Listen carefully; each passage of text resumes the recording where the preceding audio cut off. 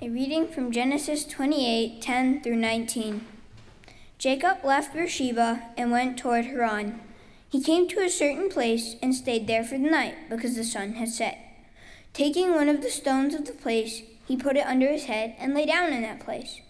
And he dreamed there was a ladder set up on the earth, the top of it reaching to heaven, and the angels of God were ascending and descending on it. The Lord stood beside him and said, I am the Lord, the God of Abraham, your father, and the God of Isaac. The land on which you lie I will give to you and to your offspring. Your offspring shall be like the dust of the earth, and you shall spread abroad to the west and to the east and to the north and to the south. And all the families of the earth shall be blessed in you and in your offspring. Know that I am with you and will keep you wherever you go, and will bring you back to this land, for I will not leave you until I have done what I have promised you. Then Jacob woke from his sleep and said, Surely the Lord is in this place, and I did not know it. And he was afraid and said, How awesome is this place! This is none other than the house of God, and this is the gate of heaven. So Jacob rose early in the morning, and he took the stone that he had put under his head, and set it up for a pillar, and poured oil on top of it. He called that place, Bethel. This is the word of the Lord.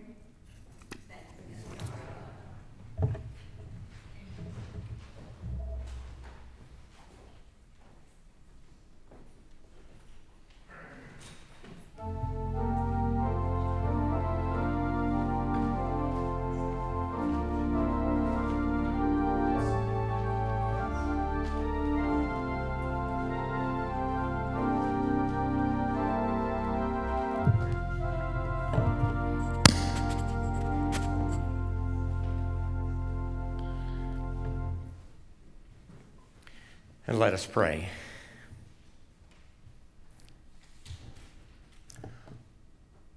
Oh, holy God, in these moments of quiet and stillness, continue to speak your word to us, your word of love and grace and invitation. Grab hold of us, O Lord, amidst all the noises and shouts and sounds that are clamoring for our attention. May you grab hold of us and speak to us in such a way that we will not miss it. For we pray this all in Jesus' precious name. Amen. I wonder if you remember that old story about the airplane that was about to crash. There were 4 passengers, but only 3 parachutes. The first passenger said, I'm a leading heart surgeon. My patients need me. He grabbed the first parachute and he jumped out. The second passenger said, I'm a rocket scientist, one of the smartest people in the world. My country needs me. He grabbed the second parachute and jumped out. The third passenger was the Pope. He said to the fourth passenger, a 10-year-old Boy Scout, Son, I'm old and frail. You take the last parachute. To which the Boy Scout responded, That's okay, sir. There are 2 parachutes left. The world's smartest man just jumped out of this airplane with my backpack.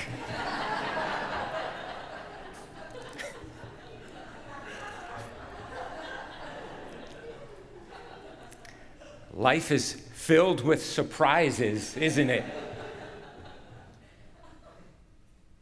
In this morning's scripture that Gabe read with such faith and power, Jacob's surprising encounter with God at Bethel invites us to consider where we as individuals and as a congregation meet God unexpectedly on life's journey.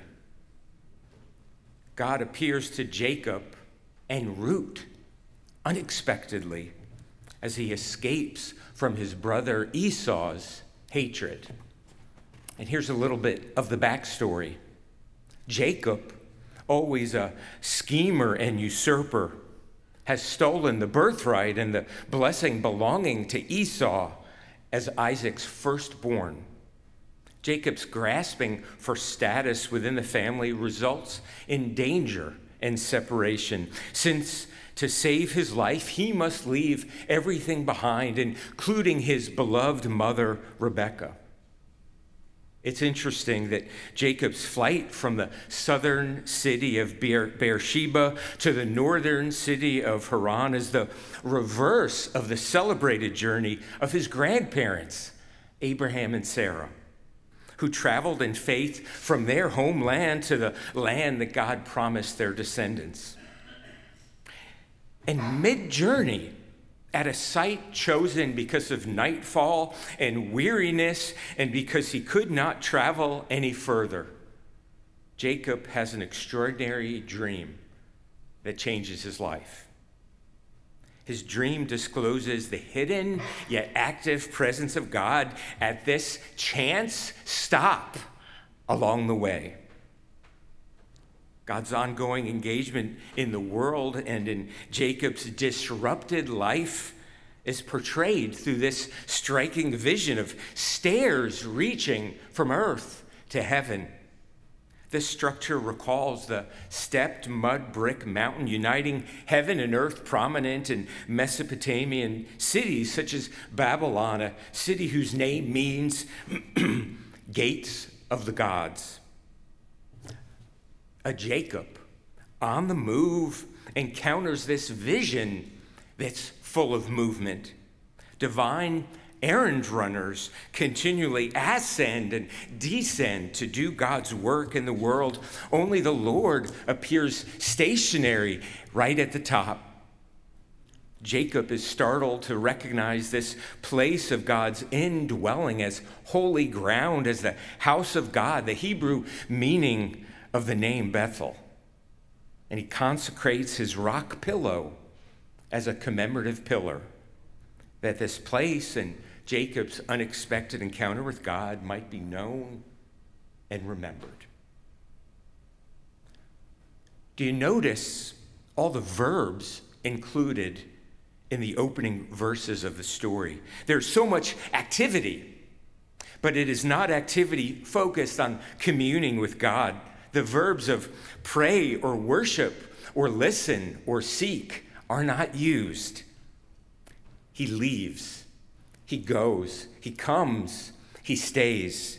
The sun sets, he takes, he puts, he lays down. 8 verbs in 2 verses. So much movement and activity and rushing about. And then in the verse that follows, he dreams. He dreams. And in that dream, God comes to him. Jacob's dream is awe-inspiring and majestic. It's also intimate and personal. Angels ascending and descending a ladder to heaven. And God saying to Jacob, "Know that I am with you and will keep you always wherever you will go." God's words at Bethel initiate a covenant with Jacob, an enduring relationship committed to his well-being and to his future.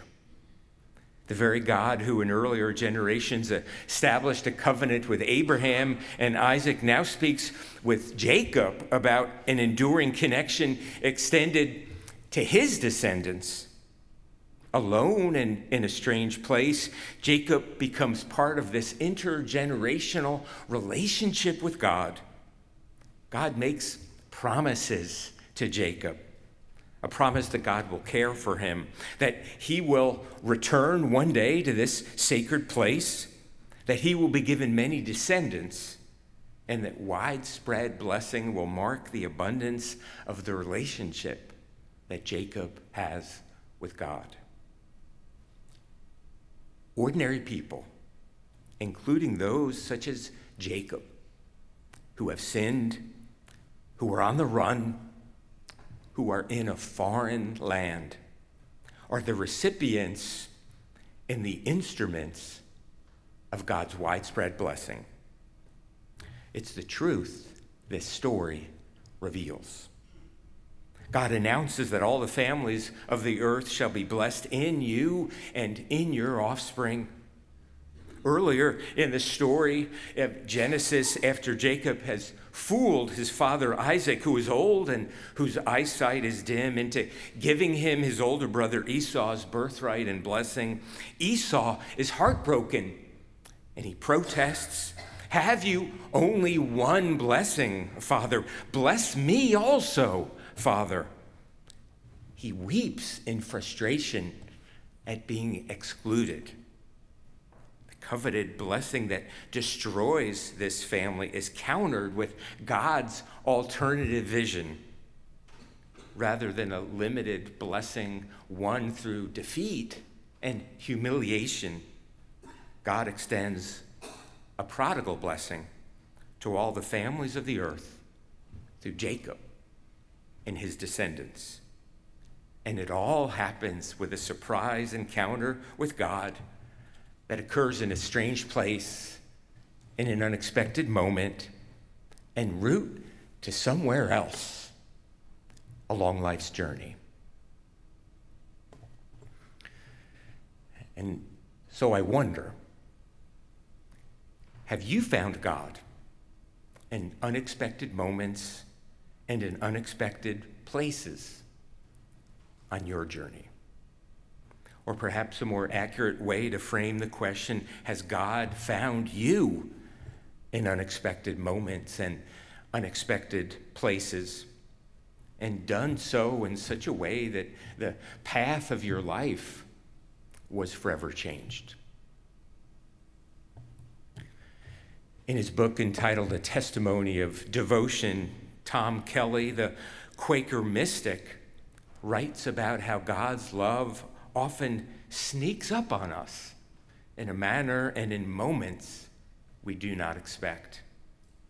He tells the story of John Wilhelm Roundtree, how one day he left the office of a respected physician where he had just been told the heartbreaking news that his advancing blindness could not be stopped. As Kelly describes it, he stood by some railings for a few moments to collect himself when he suddenly felt the love of God wrap about him as though a visible presence enfolded him and a joy filled him in such a way that he had never known before.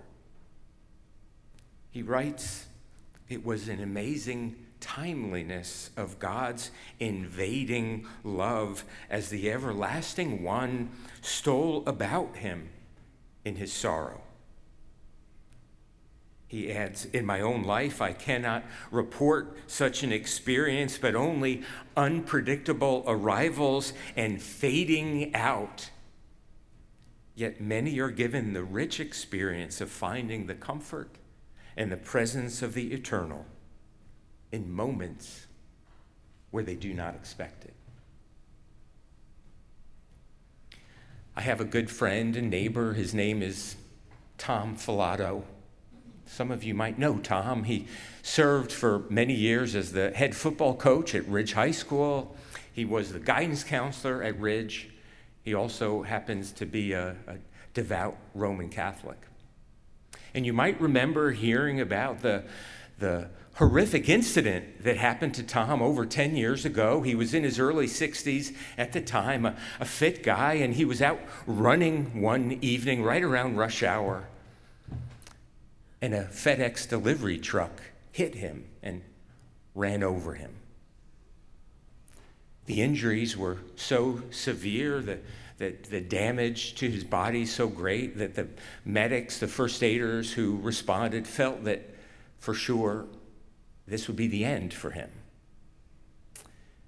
But he and I spoke recently about that event. I'd never talked with him about it, and we got to talking. And he said, "Dennis, in that moment, lying there on the road, hearing the sirens, everyone busily trying to save my life, I sensed Christ's presence right there beside me. And a peace filled me. A sense of calm invaded me. And as they were caring for me, I knew that I was in his hands and that however it unfolded, I was going to be okay." And in the 6 weeks of being in the hospital for recovery and rehab and multiple surgeries, he continued to feel that sense of peace and that sense of Christ's companionship. He reminded me of how some years later, through an awful illness, he and his wife lost one of their adult children, a daughter who had a husband and a toddler child. I can't even imagine the pain and the loss of losing a child. And he looked at me, and there was a mix of both pain and peace, both of them in his face. And he said, "Dennis, I knew even in that moment, my wife and I both did, that Christ was with us." U2 is an Irish rock band from Dublin, listened to and loved across the globe. In 2004, they released an album entitled "How Do You Dismantle an Atomic Bomb?" And Yahweh is the name of one of the songs on that album. Its lyrics offer an intriguing perspective on the ability of God to transform ordinary things and people and places into something special, something sacred. And the song goes like this: "Take these shoes, click-clacking down some dead-end street. Take these shoes and make them fit. Take this shirt, polyester white trash made in nowhere. Take this shirt and make it clean. Take this soul, stranded in some skin and bones. Take this soul and make it sing. Yahweh, Yahweh, always pain before a child is born. Yahweh, Yahweh, still I'm waiting for the dawn. Take these hands, teach them what to carry. Take these hands, don't make a fist. Take this mouth, so quick to criticize. Take this mouth, give it a kiss. Yahweh, Yahweh, always pain before a child is born.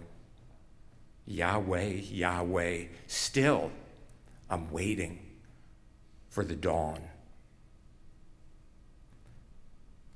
Friends, like Jacob, have you ever found yourself somewhere between a conflict-ridden past and an uncertain future? In limbo, landless, rootless, and with no real prospects for the future? And might that even be where you are right now? For God meets us in unexpected moments and places of no particular significance, and changes the path of our life with his overflowing grace and his generous love. When we are en route to somewhere else with a totally different agenda on our mind, is often exactly where our loving God meets us. In the name of the Father, and of the Son, and of the Holy Spirit, amen.